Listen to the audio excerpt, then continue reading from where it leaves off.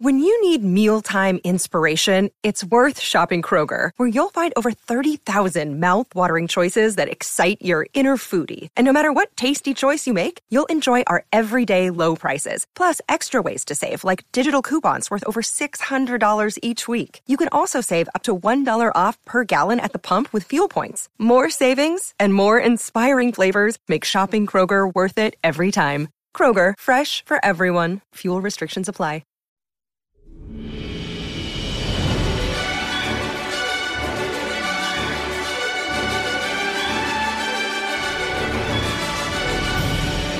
Hello there, and welcome to Thank the Maker, a podcast about heroes, princesses, scoundrels, hokey religions, ancient weapons, and all things Star Wars. I'm your host, Adam Russell. I'm your host, Ryan Key. And I'm your host, Nick Gambarian. A triad in the Force, up in this bitch. If you will. Today we're talking about something that is super fun to talk about, to me at least. I'm sure you dudes as well. We're going to get super nerdy, but we're going to break it down and try to simplify and almost make this a resource for those of you who are a little bit confused about the actual chronology, the timeline of Star Wars, going back to a little bit of stuff outside of the movies, but mainly the films, the cartoons, the other series, the things coming up, all of it. We're going to put it kind of in order, and we're going to talk about it in varying degrees of zoom. So if we can zoom all the way out and then break it down and then get into some cool nuanced shit along the way, that's the plan. Let's do it. Last year, 2019, in August, at D23, Disney's convention, would you call it that? Yeah, it's like the same vibe as a Comic-Con, but it's specifically all things Disney. Right. And at this one, they announced two upcoming series for Disney Plus, the Obi-Wan Kenobi and the Cassian Andor series, which we talked about. And they also laid out the timeline and had this big, sweet graphic on screen. And the biggest takeaway, I thought, was how they reorganized the canon into three ages: the Age of Republic, the Age of Rebellion, and the Age of Resistance. So rather than focusing on the Empire, the First Order, the Old Republic, and things like that, it seems to be fully focused on like sort of the good side.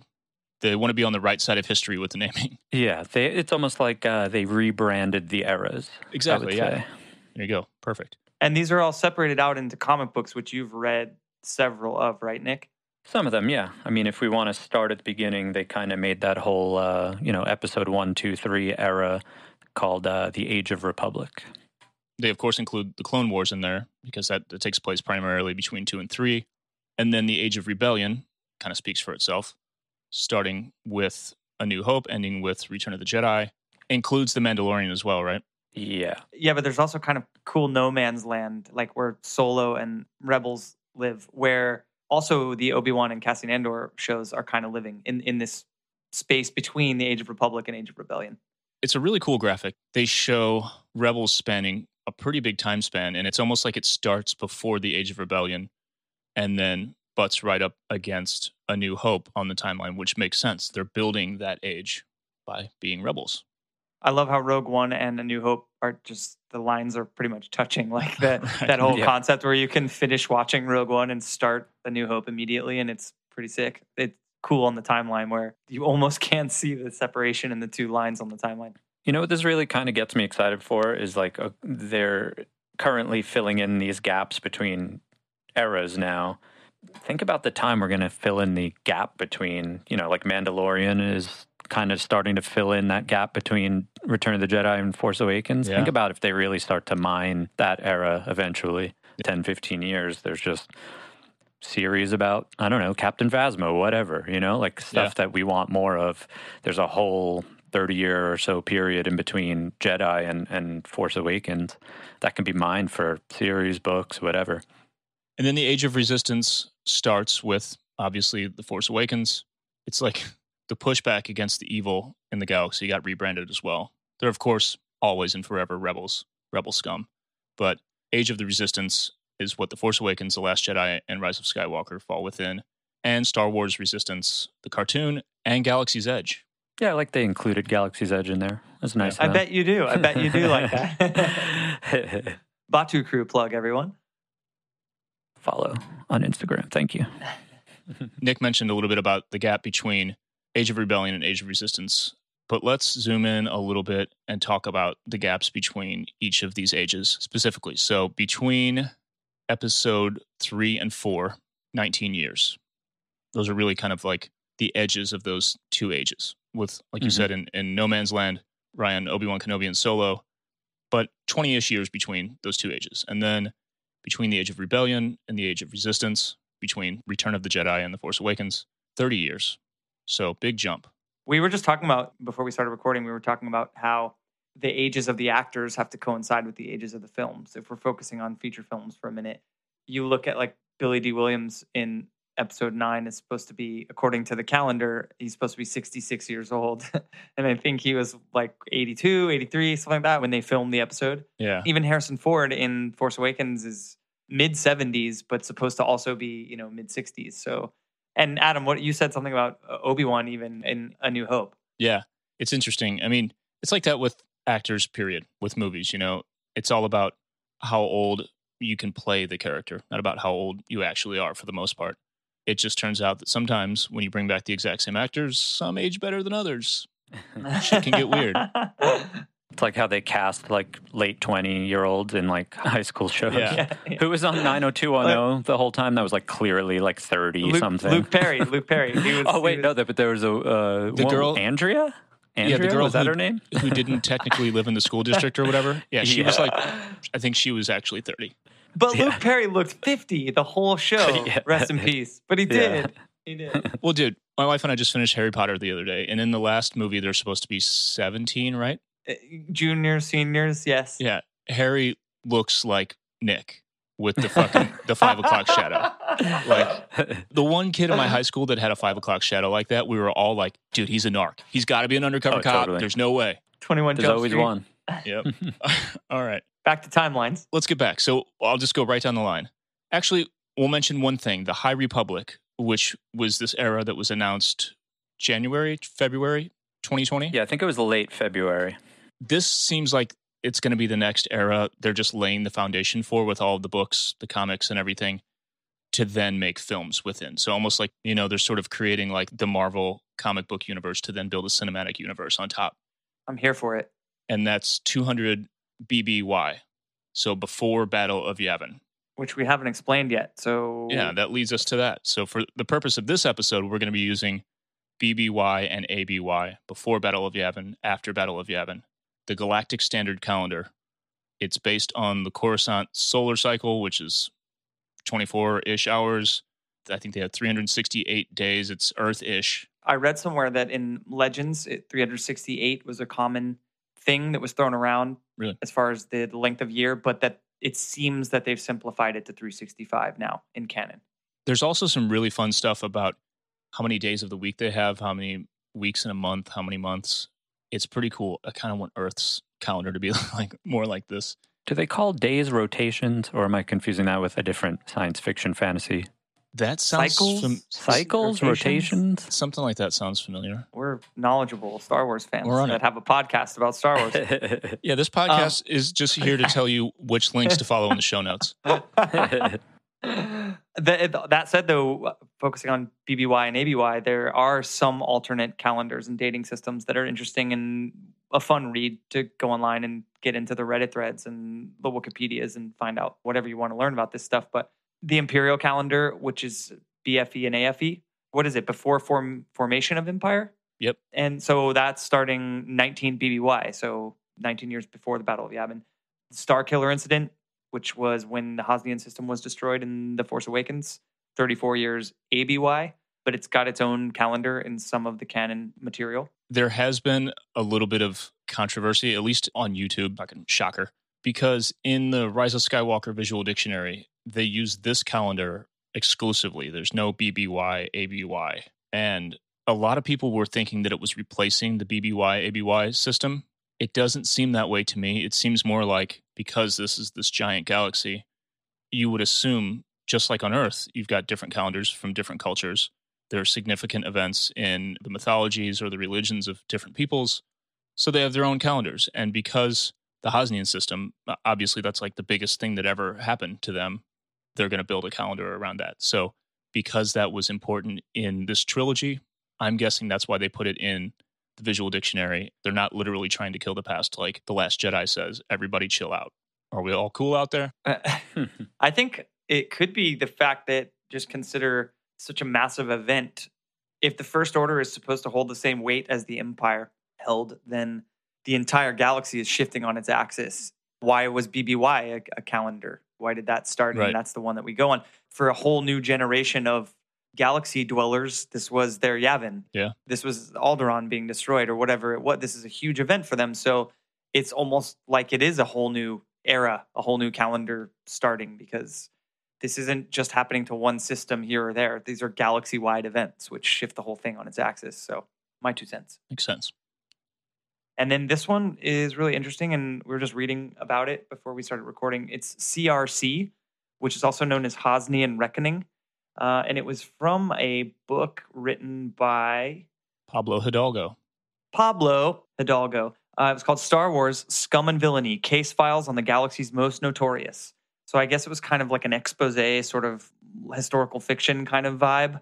And it came out in 2018. But what's cool about this calendar, this CRC Hosnian Reckoning calendar, is the way he set it up. It's really convoluted and complicated how it's actually written out. Basically, it says CRC year 7977, which coincides with year 0 BBY. So everybody following me? Basically, when Princess Leia was arrested by the Empire, that sort of kicks off 0 BBY because that's the year of the Battle of Yavin. So this is year 7977 in Hosnian Reckoning. And the reason it's 977, it's in the 7th millennia of this calendar, but 977 is the year they're in that millennia, which coincides with 1977. See what Pablo did there? When A New Hope was released. So the calendar follows, after that in the same kind of years that Earth is on from 1977 on. But I think this is one of the things that played into 365 instead of 368 was this calendar. It's a really cool calendar system, and it seems like it would be the one to use because Pablo Hidalgo was actually essentially in charge of fact-checking the Star Wars Encyclopedia. Like, he was basically like the whole expanded universe continuity checker. He assisted Steve Sansweet. I don't know if I've talked about this guy before. You guys know him? He's got like the biggest Star Wars collection ever. He ended up being hired. Rancho Obi-Wan. Yeah. Ended up being hired by Lucasfilm to work on this exact stuff. So these dudes are like the authorities. So that would make sense. But I don't think there's any breaking from the BBY system. It makes sense. You know what I mean? That's where the story started. I do find it's interesting, and I'm glad we're doing this podcast because when I talk to, normies out there who kind of know about Star Wars or kind of don't know about Star Wars, they're very confused about the timeline. And I know it's not linear, but it doesn't seem that confusing to me. But let's clear it up. Yeah, but you'd be surprised people who legitimately went into a film like Rogue One blind, just went in, it's a Star Wars movie, and came out saying, wait, I thought they blew up the Death Star. Did they build another one? People were like, was that Rey? Yeah, they were calling her Jyn Erso the whole movie. That was Rey. Yeah, she just, whatever people call her, she just goes with it. Rey's hard to pronounce. Adam, you want to run through like a very vanilla read through of straight up, this is the order of everything? Yeah, let's dig in here. And again, we're following the BBY-ABY calendar system for this. Like we said, the High Republic starts 200 BBY. We'll talk about that more later, actually, because I think there's some cool stuff. But let's get into the films. The Skywalker saga begins with Episode 1, The Phantom Menace, 32 BBY. So 32 years before the Battle of Yavin, where the Death Star was blown up. Episode 2 is 10 years later, 22 BBY. Clone Wars takes place between Episode 2 and 3. It spans that full time, and it seems like it's creeping up into Episode 3 as well. So at the time of this recording, they just started Season 7 Clone Wars, the final arc. So I'm not too sure if it's going to creep into Revenge of the Sith territory yet. There's 3 episodes left, but it's getting really close to Revenge of the Sith. So we'll see what happens. Regardless, that puts Episode 3 at 19 BBY. Solo happens at 10 BBY, so 10 years before Han, Leia, and Luke meet. I found that on a CNET article where they basically determined that Han Solo was 19 in the film. Should be 10 BBY. And then the Obi-Wan series, it's supposed to be right around the same time as Solo. They said 8-ish years after, right? Well, Vinny Mancuso of Collider.com in his article does talk about it being 8 years after. But I think speculation. Thanks, Vinny. Dude, I texted him and then yep, that's why. Speculation, though, you know, who knows? You got to consider the fact that Ewan McGregor is in his mid-late 40s, I think, and going to be playing a role that is much farther out than 8 years from when he played Obi-Wan in the prequel. So he looks great, though. He looks wonderful. He does look great. Yeah, I mean, he looks majestic. What were we saying? Oh, yeah, Star Wars. Star Wars. So that wraps up Age of Republic. And then as we edge into Age of Rebellion. Godspeed you, Rebels. Rebels starts at 5 BBY. And, well, the Cassian Andor series is going to be somewhere in there. They haven't specified. But Rogue One actually happens just days before and leading up to seconds before A New Hope. So all of this in year 0. The Empire Strikes Back takes place 3 years later, 3 ABY. Then just another year for Return of the Jedi. 5 more after that is when The Mandalorian supposedly takes place. I wonder if that's the beginning of the Age of Resistance. It's unclear right now. I'm just speculating right now. Yeah. I think this is actually said by Jon Favreau that Mandalorian is going to start moving into the seeds of the First Order at some point. I just got very aroused. You know, it's crazy. Sidebar, too. He definitely said before The Mandalorian premiered that the series was going to shed some light on the species of Yoda. That was definitely out there before all of this happened. And it just kind of went over everyone's head. I'm so pumped. I can't fucking wait for the next season. I'm so pumped. Age of Resistance starts, like we said before, with The Force Awakens, 34 ABY. The Resistance series actually starts 6 months before this, episode 8, pretty much right after. And then Galaxy's Edge, including what the park looks like and what the characters are sort of scripted to say, like Ryan talked about in the one episode, they're living in 34 ABY, 35-ish leading up, because The Rise of Skywalker is 35 ABY. The Galaxy's Edge is like a time machine. So that's it. All of this is really tight compared to the other 2 eras. This is like a 2-year period altogether. They had no choice with the way that the end of Force Awakens was, with that lightsaber handoff. They had to start Last Jedi with that same scene. So there had to be basically Force Awakens is one day and Last Jedi is the next day. Yeah.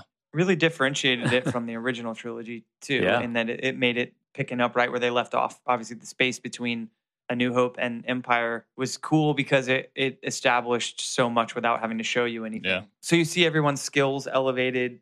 Luke is fully invested in the Rebel Alliance and a member of the team.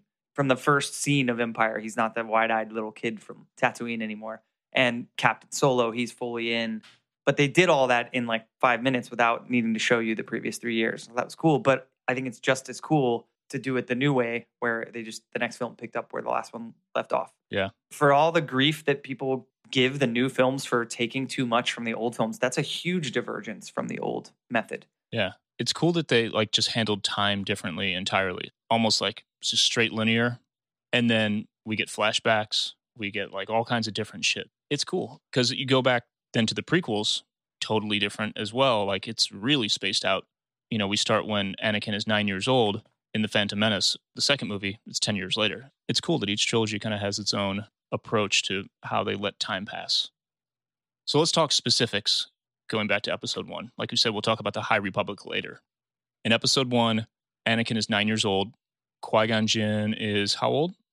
Qui-Gon is 48 when we embark on the journey in episode 1. Yeah. So he was born roughly 80 BBY, a little older, but I mean, he looks about 48. That makes sense. Obi-Wan's 25. I think the coolest thing here, timeline-wise, in episode 1 is the fact that Baby Yoda and Anakin are almost exactly the same age.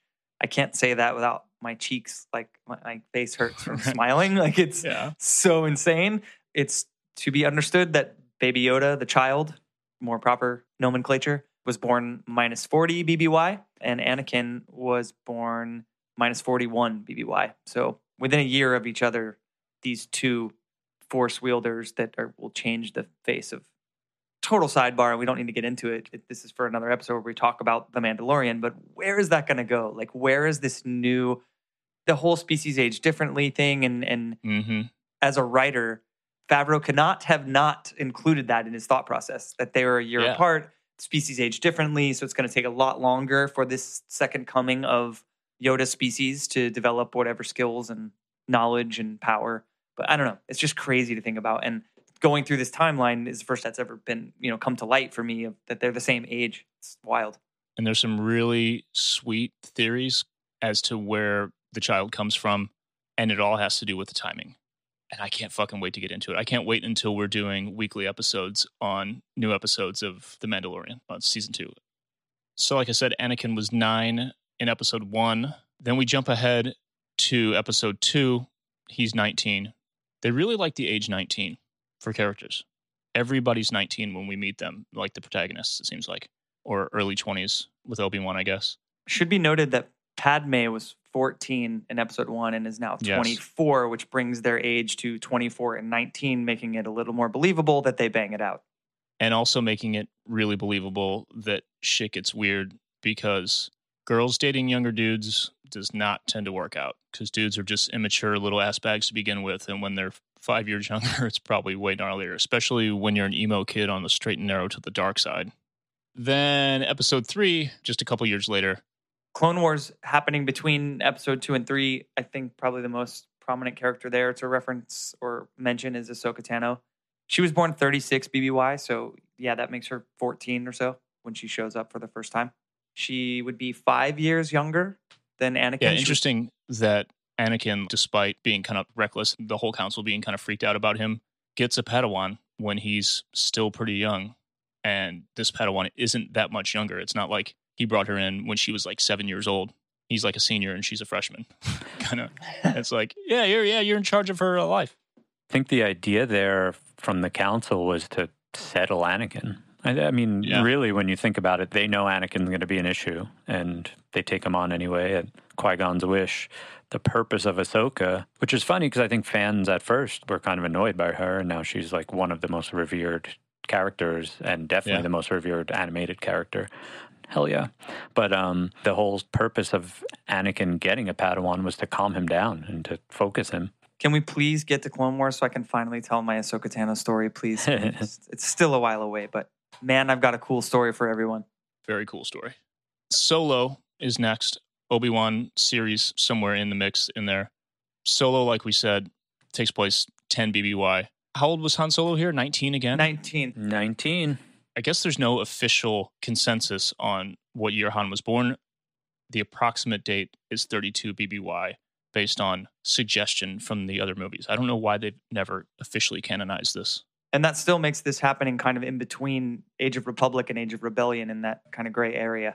So by the time we get to Rebels, the Cassian Andor series, we've got Luke and Leia as teenagers, Han in like his early 20s.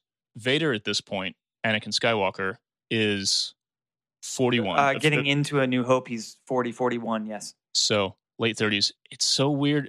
I don't know if it's just from seeing him at the end of Return of the Jedi, but my entire life I always perceived Darth Vader as being really old. So seeing in episode 3 Hayden Christensen going into that suit was really weird. And thinking about anytime he's fighting and any of the new stuff we've seen, it's interesting to think about him not being an old, crusty-ass dude. Yeah, he looks ancient at the end of Jedi. And there's nothing you can do about that because it was filmed, I think, long before any of this needed to be considered, you know? But from a certain point of view, I can't imagine anyone aging very well living in that fucking suit with no legs and shit. I don't know, though. Nick and I moisturize, right? That's what we talk about. Yeah. That's our secret, right? So he's constantly in like a vat of he gets in the diaper tank. Healing like liquids. Yeah, the Bacta juice. That's got to be better than Kiehl's moisturizer that I use. Gotta be. It's gotta be. You imagine, though, he probably isn't very physically active.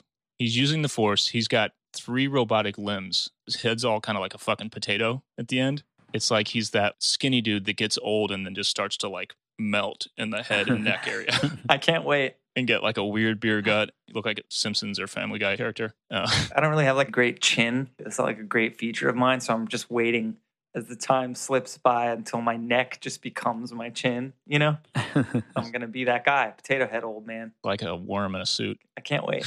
Just get a Vader mask at that point. Yeah. Now's a good time to have a Vader mask, actually. Yeah, it should be noted, everyone. This is another quarantine cast. Palpatine is 82 during A New Hope. We don't see him, but we know that he's about 82. He was born 82 BBY. So he was 50 in episode 1, 60 in episode 2, 63 in episode 3. It's interesting to compare his age to like Mace Windu in episode 1. They were like 10 years apart, 40 and 50. Chewie, around the time of episode 4, was hitting 200. So in Solo, they mention he's 190. So he was born before Palpatine, before Count Dooku, not as old as Jabba the Hutt or Yoda or Maz, but 200 BBY. So in episode 3, he's 181 when all this shit's going down.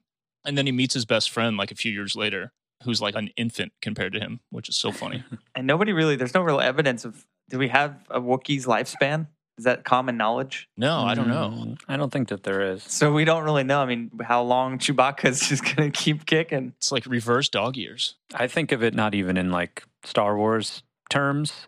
I feel like now that Disney has Lucasfilm and Star Wars under its belt, Chewbacca's just going to live forever, because why would you ever kill off a non-human entity? Right. You could stick any actor in Chewbacca for the rest of time, or Right. R2-D2 or 3PO, whatever. And we've mentioned already, Luke and Leia were 19 in A New Hope. And then we get into The Empire Strikes Back. We see the Emperor for the first time. We don't know him as Palpatine quite yet. It's not even Ian McDiarmid yet in the Right. original. Ian McDermott's age is not actually relevant yet until we talk about Return of the Jedi. But Palpatine is supposed to be in his mid-80s at this point. Boba Fett, interesting. Boba Fett is about the same age as Lando. So in Empire, Boba's 35 and Lando's 34 years old. They were born in 32 BBY and 31 BBY. C-3PO is the same age as Boba Fett, if anyone cares to know. I have this conversation with my girlfriend all the time, and it's a running joke in our house. Would you consider, if you really go out on a limb, that C-3PO is a Skywalker? Kinda. Yeah. Think like Anakin built him, right? Yeah. Would that not be like, is Anakin his father? Yeah. 3PO, I am your father. Yeah. He's Luke and Leia's half-brother. Yeah. Holy shit, I've never thought about that. That's amazing. And we also know, apparently, when BB-8 and R2 were built, BB-8 29 ABY, R2 before 32 BBY. Yeah, so we don't really know exactly, but it seems he's somewhere around the same age as 3PO. Interesting. Also in The Empire Strikes Back, worth mentioning that Yoda is 899 years old. I guess because he says in Return of the Jedi, when 900 years old you are. That's the one line that defines his age. But he's really old, so I wonder how much he's rounding up. You know how you do that thing when you start to get older? Like, oh yeah, I'm 40. Like I was saying that my whole 39th year. How old is Yoda actually? He could be like 867. He's like, I fucking might as well call it 900. There was no reference to his age other than that, and they went back and referenced it a little bit in the prequels, right? Yeah. At some point, he talks about how long he's been training Jedi in the prequels. Yeah, so he was born 896 BBY, before the Battle of Yavin. Return of the Jedi just being a year later, not much has changed, but it's interesting to look at Palpatine's age right here. Yeah, I think we kind of touched on this about how the actors have to portray a certain age, even though they're not that age. And I think a lot of people might not realize when you see the Emperor in Return of the Jedi for the first time in the flesh, if you go back and imagine seeing him for the first time without the specialized versions, the re-releases in the 90s. And we did an episode actually on the differences in the scenes. The original Empire Strikes Back scene with the Emperor, which is the first time you see the Emperor, and the one that they changed in the 90s where they put Ian McDiarmid back in. So in 83, you go to the theater, this is the first time you've seen the Emperor, and he looks like he's 400 years old. Like he looks and sounds, but Ian McDiarmid was like 39 years old when that movie came out. And I didn't know that until I was an adult. And it blew my mind that he wasn't even 40, but he looks so old. And then how cool for them to have access to him as an actor to come back and do the prequels. As an actual old person. And look old. Yeah, that worked out. You have to imagine that Lucas knew he was going to make the prequels and figured, okay, I need to cast somebody about this age and we'll just put him in old makeup. That had to have been a conscious choice. Well, and then he chose to write in the way he looks because of the Force lightning and all that stuff too. But if I'd known as a kid that the guy playing the Emperor was like basically the same age as my parents, it just was weird to me. It's so weird. Yeah. Because he seems like just the most ancient Emperor grandpa. Grandpa Sheev. Right. New shirt, Grandpa Sheev. There it is. Mandalorian comes in 5 years after Return of the Jedi at 9 ABY. And we don't know Mando's age yet, do we? No, we don't, but it has to be in his 30s, I think, somewhere. We know that the child, Baby Yoda, is 50 when this starts. So here's where shit gets interesting. He is 50, meaning he was born, like we talked about earlier, 40 BBY. 1 year away from Anakin's birth. Man, that's going to be so sweet to find out what's actually going on. I can't wait. Were you saying that there's already some stuff out there about his existence being really based on the timeline? Yeah, the way it lines up with when Sifo Dyas commissioned the clone army, like essentially when like the Kaminoans were first corresponded with. And there's some shit that ties in. There's some other character stuff, and I don't know well enough to say it right here, and I also don't want to be that podcast.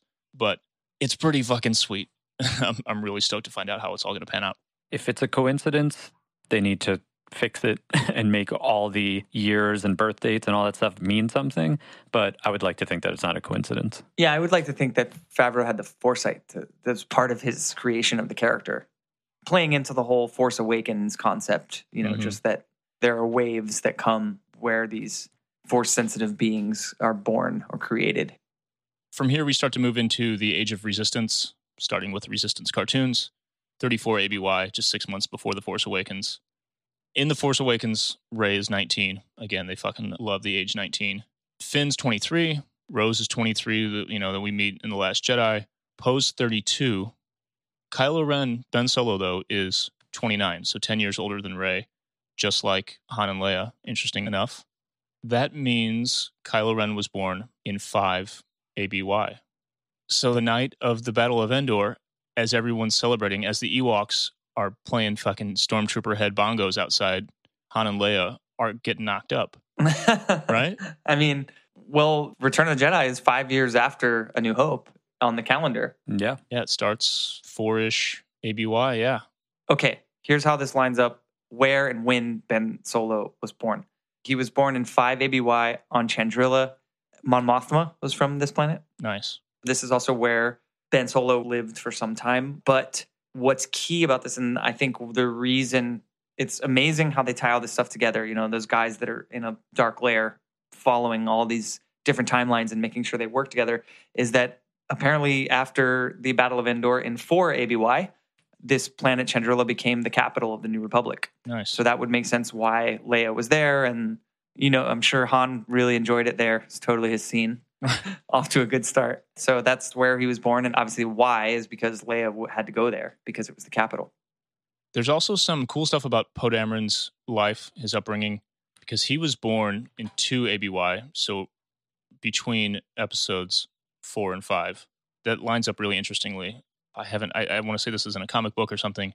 Somebody add us and fill us in whatever we're missing. But him being born right after the Death Star was destroyed is relevant in some way, the context in which he grew up. The dude was born a rebel. Even though he ended up running Spice, that was just another version of being a rebel. He was going to go against the system. It was in his blood from birth, just based on where he's from. Dude, he's a Battle of Yavin baby boomer. Yeah. When he gets old, he's going to turn into a conservative.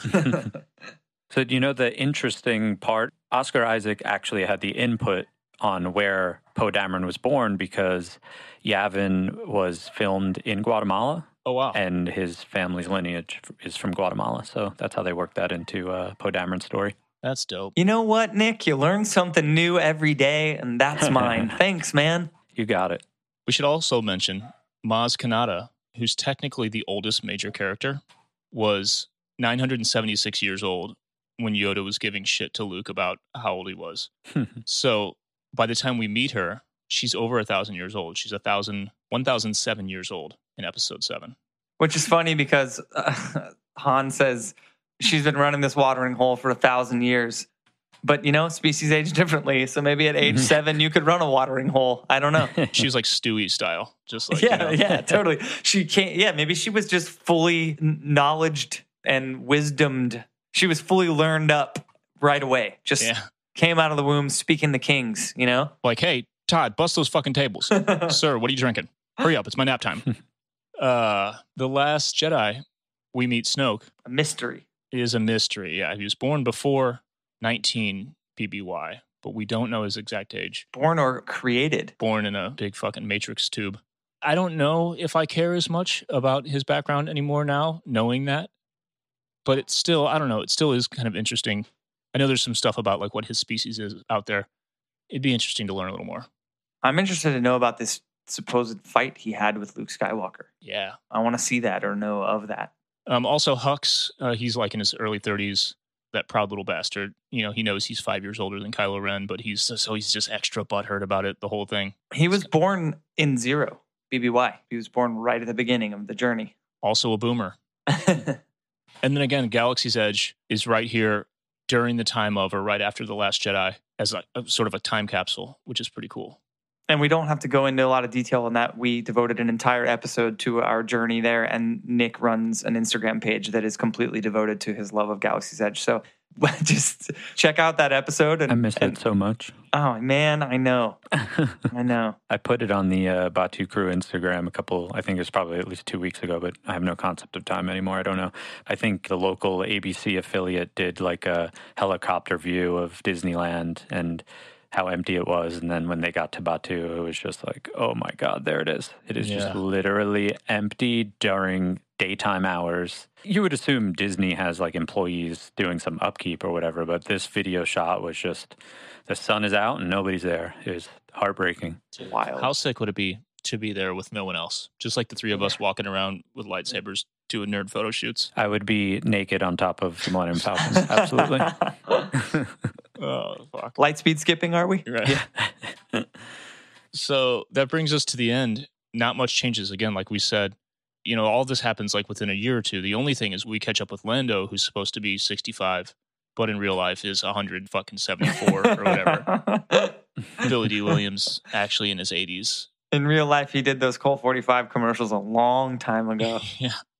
Palpatine is 117, even though we're now learning that this version He's of Palpatine kind of reborn at some it point. was a clone. So had he lived straight through, he would have been 117. Chewie, 235. Hey, happy birthday, Maz, 1008. She wears it well. You know what I mean? She moisturizes. She uses the same self-tanner as Trump. Fuck, that's great. That was great. You guys both said it at exactly the same time. Fuck. All right, well, that wraps it up. Uncle Chewie, 235, still out here. Everyone he loved earlier in his life is dead, still cruising at 235. He's going to get his own something. He needs his own planet. Like, there's going to be an animated series or something that's just Uncle Chewie all day. Him just, like, happily retired somewhere with nothing but droids so nobody else can die.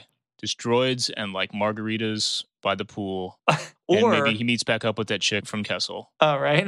They have a family, live happily ever after. But for real, though, wouldn't it be cool to see how he got separated from the clan, you know, or whatever group of Wookiees is called, his tribe, his group of people, his family, how he left Kashyyyk, what happened at the end of Revenge of the Sith. I would love to see something like that. It would actually be awesome to see in flashbacks in Solo 2. Make Solo 2. Yes, please. Hashtag make Solo 2 happen. At make Solo 2 happen on Instagram. At make Solo 2 happen on Twitter. Those are real accounts. So the whole Make Solo 2 Happen campaign was all started by another podcast and friends of mine called The Resistance Broadcast. They do a podcast bi-weekly. Great podcast, great people. And they have a whole campaign that they're trying to get us a Solo sequel. It's a great cause. Love that. We've talked about this before. Ron Howard's on board. I swear I read that somewhere in an interview somewhere. He's like, I'd love to do it. Man, I just want to see those dudes cruising around the galaxy, getting into shit. I want to see live action Darth Maul and Crimson Dawn. Like, yes. I want to see all that. I don't understand why anyone at Disney doesn't think that whatever they thought failed in that endeavor cannot be redeemed in a sequel. I don't understand. I bet they're just giving it time to cool off. You know what I mean? I still stand by, too, what I've said in previous episodes of the podcast, that the hype of making another one will outdo the first one alone. Agreed. Because the first one did so poorly. I'm air quoting. Just because of that, when they announce they're making another one, everyone's going to freak out and they'll be even bigger than the first one. I think just logically speaking, too, more people like it now than they did then because more people have seen it and realized that it's good. And it's so good that they're allowed to like it. Right. I mean, it does seem like if you're going to base doing a sequel or a series or whatever, they're going to think about numbers and they're going to look at like the hard numbers and know that it wasn't a very profitable movie. But, you know, sometimes you got to just be creative and realize that you stick to the plan and there's a plethora of ideas just coming out of Solo. But we covered that, didn't we? We did, but it's another option too to move it to a series. That's definitely an option they have now, and all of those people could get paid what they need to get paid to do a series version of it on Disney Plus. So that could be really cool too. So Clone Wars really is presented in story arcs. It would be cool in any one of these, like just say, for instance, the Cassian Andor series, that there's a 3 or 4 episode arc that has Enfys Nest in it. Maybe Chewie's out there somewhere. Because thinking even Chewie kind of running solo missions in the Galaxy's Edge era, where Hondo and Chewie are using the Millennium Falcon without Han. So it's like, Chewie, why couldn't he theoretically run a solo mission with the Falcon or something and show up in 2 or 3 episodes of a Cassian Andor series? Why not? Yeah. Hire me. I could write this stuff. Please. Now's the time to fucking hire us. So just going back to how the different eras were rebranded pretty recently, they used that rebrand to launch like comic book miniseries, basically all titled after Age of Republic, Age of Rebellion, Age of Resistance. So the Age of Republic comic series by Marvel is split into heroes and villains. So Age of Republic Heroes deals with Anakin, deals with Obi-Wan, deals with Padme, deals with Qui-Gon, and that's its own separate series within a series.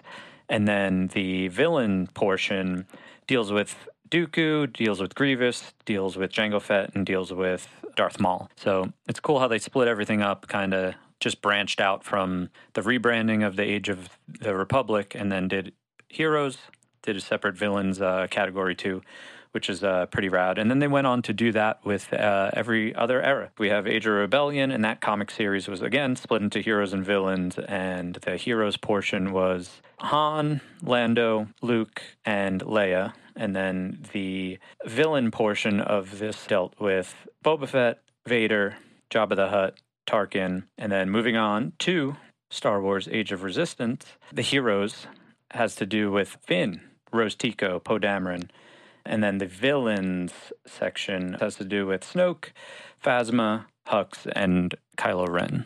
And all these stories are just supplemental and kind of filling in the blanks in the gaps between the movies, essentially, or sort of extending scenes, or a little bit of both? It's not necessarily extending scenes, I wouldn't say, but it is just kind of adding to the lore and character development and just little scenes. Or like filling in plot? Yeah, I mean, with anything with novels or comics, you're not going to get something too heavy out of them. It's all cool stuff, cool visuals.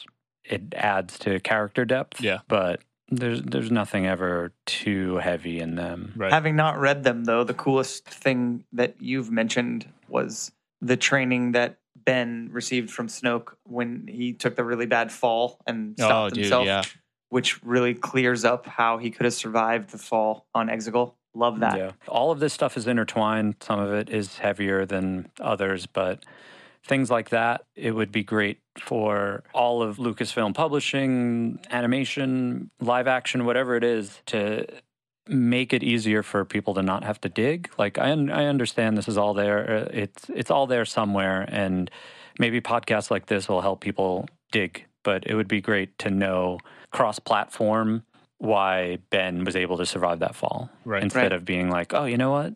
I read that in a comic book. That makes sense. It would be great in a linear fashion, maybe, that you don't have to read a comic book to know why he survived in a movie. But, I mean, it's there for us. Well, like you said, though, maybe that's our job. When we run out of movies, we're going to be doing stuff like, really taking apart these comic books. And it will be cool for all three of us to go through them and read them, and everyone kind of say, yeah, but what about this part? And what about that? I think we're going to find some stuff in there that's really cool. And hopefully people listening will pick up on stuff like that. And while it's frustrating, I agree, because I didn't know that. And when you said it, I was like, oh my God, yes, of course. And it's not even far-fetched, like in the world of Star Wars. Like, that now completely makes sense that that's a skill he learned and knew how to survive a fall like that. I'm excited to get into them. And even though I understand what you're saying, that it's not going to be these huge, universe-altering plot points, but I'm sure there's a lot of little nuggets in there that are just super cool.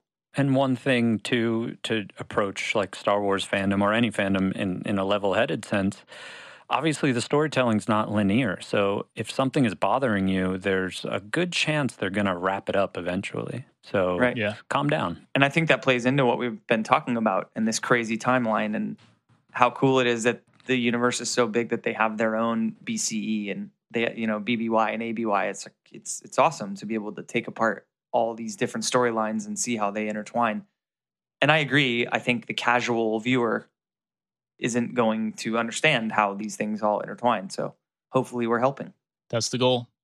Something I'm really excited about, speaking of filling in things, the sort of other side of that is laying the foundation for new things, which is exactly what Star Wars: The High Republic is going to do, in my opinion. It seems like this is where we're going. We mentioned at the beginning of this 200 years before the events of A New Hope, somewhere between 200 and 300 BBY, they're saying. The High Republic is essentially like the new canon to sort of tell the kind of stories, it seems like, the kind of stories that maybe the Knights of the Old Republic told. It still is kind of up in the air where Knights of the Old Republic sit as far as canon and legends. That happened a few thousand years prior. So this will be interesting. But the point of it is to essentially see the Jedi in their prime as, what's become legend has described them. Obi-Wan saying things like, the Jedi were once the guardians of peace and justice in the galaxy. Those glory days, that's what the High Republic is supposed to be about. It's a hopeful, optimistic time. This is the idea. But there, of course, there's some evil. There's got to be this balance. There's got to be this conflict, or else what the fuck were we reading about? It's going to be really interesting to see. They're going to be expanding into the Outer Rim, all this new stuff. And I'm really stoked to see, I think I mentioned this before, how this is going to kind of lay almost the equivalent of a comic book universe that then a cinematic universe gets built on top of, rather than just kind of throwing shit against the wall for new films without any other context. We'll potentially fall in love with these characters before we can even see them on screen. Don't you think there's probably some screenwriters and directors that maybe, if what you're saying is what's happening and they're laying groundwork for future cinematic endeavors, that there are people who are chomping at the bit to make some prequel-esque, earlier films that aren't the prequels? The opportunity to be what we can do right now is totally redeem ourselves and go make this height of the Jedi Order, but make it look cool and gritty and feel like Star Wars. I'm betting and I'm hoping that Rian Johnson's trilogy takes place around this era. I'm in. Which is still a go as far as I know. Probably a solid bet. This whole era is interesting to me because I'm not sure, I'm just thinking Earth years here. If you lay the bed for novels and comic books in this era, if you want it to go to live action movies or series or whatever, are you just kind of filming what the first book was, or are you expanding on what the first book was? Because that's where you get into the casual fan being there's a new Star Wars. I don't know who these people are. And then the hardcore fans are oh, you have to know who this Jedi is and blah, blah, blah. Yeah. I don't know what route they're going to take. Because also, if they're trying to go the Marvel universe, this stuff has been around for decades. How do you build a new world and then put it on in live action within 5 to 10 years? I don't know. I don't know how they do that. You're going to need some really good writers, because if this theory that Adam has kind of presented, which totally tracks to me, I mean, Disney can't be banking on novels for how they're going to monetize the next phase of Star Wars, right? So I totally think that that's a viable theory, but they're going to need some really solid writers, because I think the way to go here is to create that source material that something like Game of Thrones had, which we now know how important the source material was to that show. I mean, it changed dramatically when they had to go off book. So whether they're doing actual film adaptations of the novels, or which I think is what you're kind of talking about, Nick, or if they're just going to kind of lay groundwork with some new characters and stuff, I still think that whoever's creating this source material, if we're betting on the fact that they're going to make movies, then a lot hangs in the balance for these people who are creating these new stories and the characters that they're going to develop. So there is actually a group of people that are putting this era together. And it was announced before it was called the High Republic. It was just called Project Luminous. And it was a... Luminous beings, are we? Exactly. Referring to Yoda, which is a big thing, too. He's totally alive during this era. So I feel like that's not an accident that they called it. Project Luminous. But it is like a whole... I wasn't even thinking about that. Yeah, how cool is that? I mean, think about it. At this point, it's really just Maz and Yoda that we know, and possibly droids. But it was called Project Luminous, and when they finally let everyone know what it was a whole endeavor that was going to take place across comic books and novelizations of cross-platform kind of thing. And there are a couple of authors and writers, and it's Cavan Scott, Claudia Gray, Charles Soule, Daniel Jose Alder, and Justina Ireland. They're all the main people who are actually working together to map out this whole 200 years before the Phantom Menace era, which is great. I mean, it's really wonderful that they're taking that kind of like teamwork vibe to put together something, because who doesn't love, like, we're all in bands, and as much as we're all going to fight with each other, it's obviously preferred that we bounce ideas off of each other in that sense, you know? So if someone has a good idea, sure, that's a good idea, but how could we make it better? That type of thing. So it's really cool that you have, 5 or 6 people in a room or on an email chain or whatever it is, building a whole new era. We should put in the show notes the video that announced this. We tweeted it. I think we posted on Instagram as well when it happened. But it's an awesome kind of like roundtable writers brainstorming kind of vibe. I guess they're at Lucasfilm at Skywalker Ranch or something, and they've got this giant whiteboard with all these ideas. It's like a column, like things we love about Star Wars, things we want to see in this, things we want to avoid, whatever. And they're just these like great writers, these nerds brainstorming about what new Star Wars stuff to create from fucking thin air. And it seems like the coolest room to be in. It's really because of what has become and what actual facts are out there with like the rule of 2 and Sith. 200 years before, the Sith were not a thing. So I remember a point of when they announced all this, a big point of the storytelling was, if this is the height of the Jedi, what are they scared of? So that's kind of what they have to fill in. It's like, who's the enemy of the Jedi? You can't just have a movie of the Jedi like partying, saving, partying and saving cats out of trees like they're firefighters or something. The Sith had been a thing before that, though. Yeah, like it all comes in waves, right? So there must be 2 out there at this point, but they're in hiding. Like the Jedi don't. No, they're not a threat, I guess, would be the best way to put it. So that may be what the films focus on. It's like laying all this groundwork and stuff that maybe isn't exciting enough to put on screen per se. But then, I mean, they're going to have to run into some dark side users, Sith or not. You know what I mean? Yeah. And on screen would probably be the place to do that. Maybe it's just the actual reverse of how, like, we see things on screen and then they fill in some details here and there that matter. Maybe they're going to fill in all the details, and then what's on screen is something that the casual fan can understand and think is an awesome movie. But makes sense. The super fans go in excited and knowing why the main character can do something. Yeah. When a casual fan just accepts that they could do something. Well, let's wrap up. I want to keep this one shorter-ish, but we want to do a couple things. I love you. I know. We, of course, probably shouldn't pick a favorite scene out of the entire Star Wars fucking franchise or a favorite quote.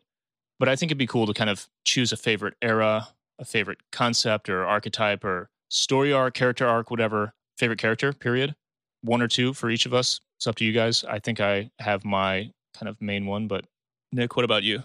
I think I would say my favorite concept overall, because I feel like if we were all able to live a couple 100 more years, this might actually come true. But just think about like how valuable R2-D2 and 3PO are, but then also think about how valuable your smartphone is. What if in a couple 100 years we just have droids? Yeah. I like the concept of droids for sure. As assistants, as a friend, like something you could depend on.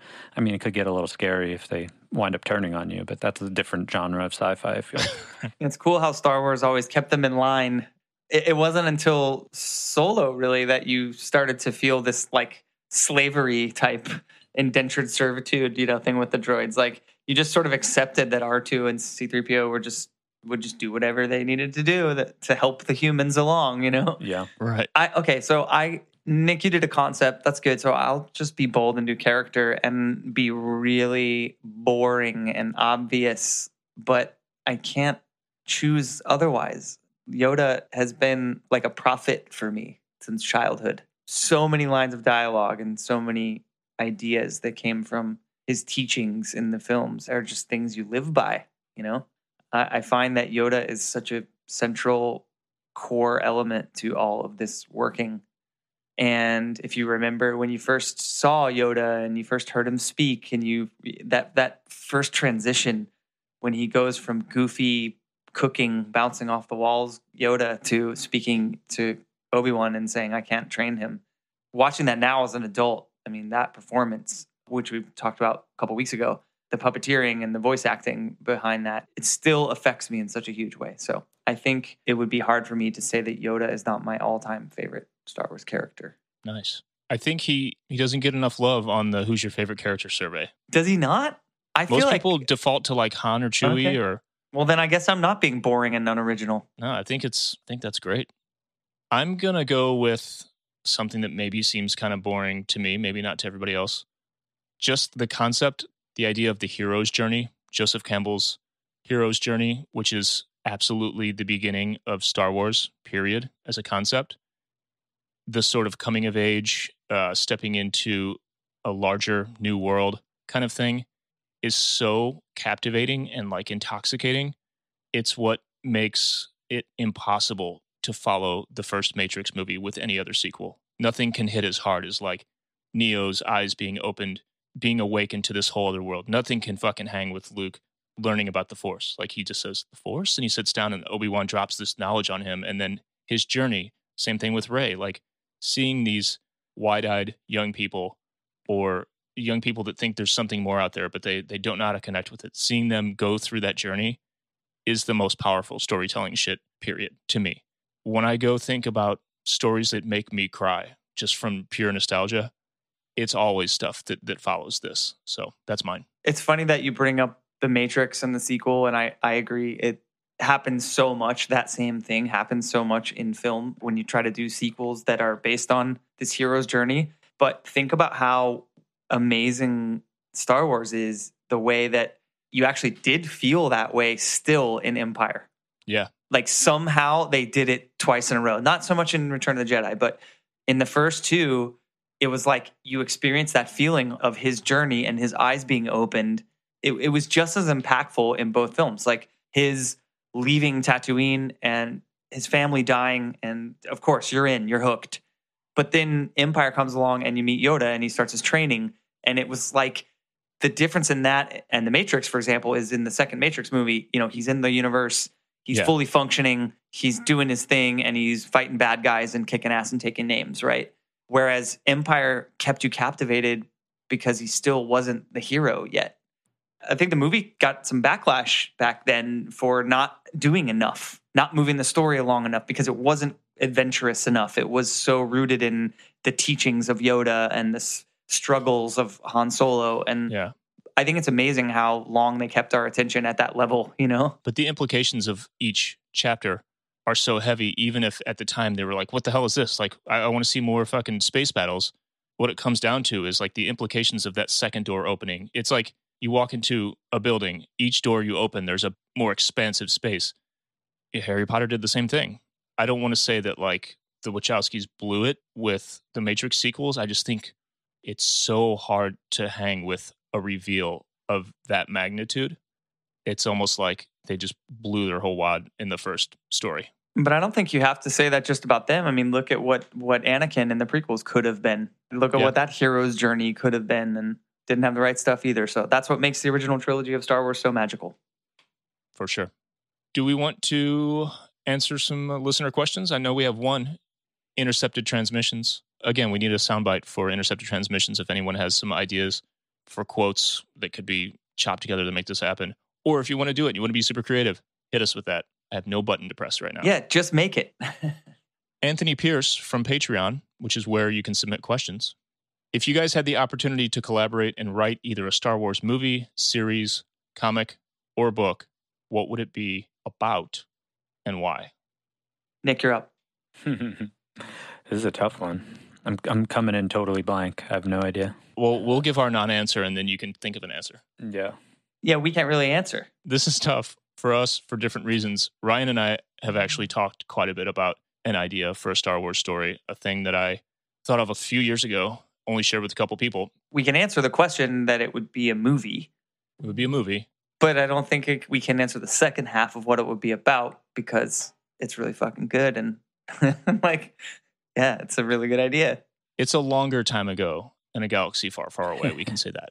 I would say if I could do anything right now, just for the sake of Star Wars storytelling and filling in gaps and stuff, like who doesn't want to know more about Luke Skywalker? Yeah, man. Let's go like just post Endor, Battle of Endor, Luke kind of being a badass.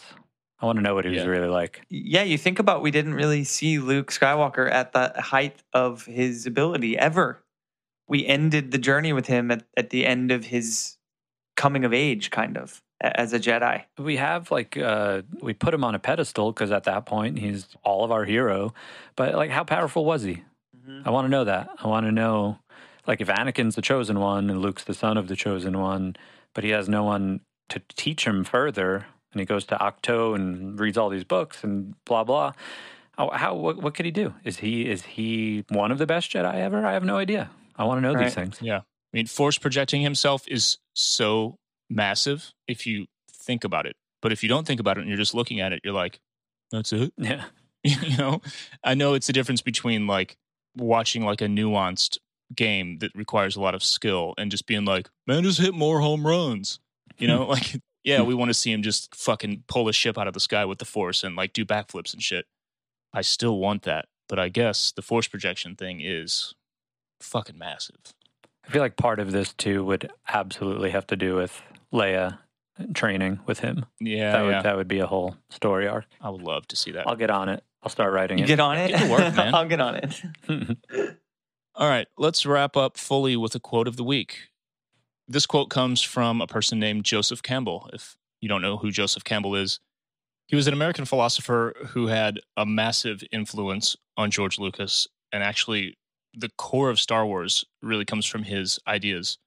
He wrote a book called The Hero with a Thousand Faces, which laid out his theory of the hero's journey, like I mentioned before. Lucas actually didn't meet him until after the Star Wars films were done, but when he did, they became good friends. He found out that Campbell actually saw all of the things that he had written about and taught in Star Wars, and went on to sort of become George's mentor and played a huge part before and after they knew each other in all things Star Wars and the stuff that we know as the hero's journey. So read up on this man.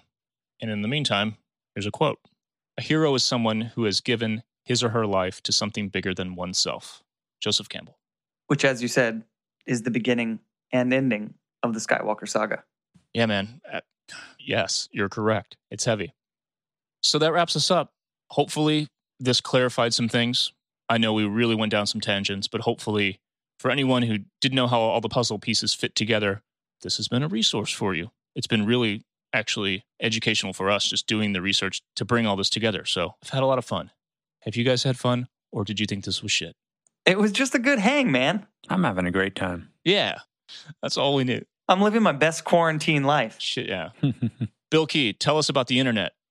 I will. I'll tell you all about the webs. If you want to find the podcast, you can find us on Twitter at ThinkTheMaker1. It's just the number 1.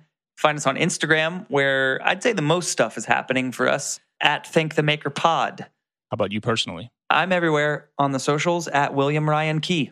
Nick? All my social media is at Nick Bayside, and for the extra nerdy Star Wars buds out there, follow me at Batu Crew, especially if you're into all things Galaxy's Edge. And you can find me everywhere at Adam the Skull. But most importantly, Ryan Key, tell him more stuff about the internet. Most importantly, if you want to support the podcast, we can keep this thing going. And first of all, let us say thank you to those of you that do. It's awesome, and it really is providing us the support we need to keep making these episodes for you every week. You can get on board at patreon.com/ThinkTheMakerPod. Come hang. Real talk. Thanks again, everyone, for listening. It's been super fun. And until next week, may the Force be with you.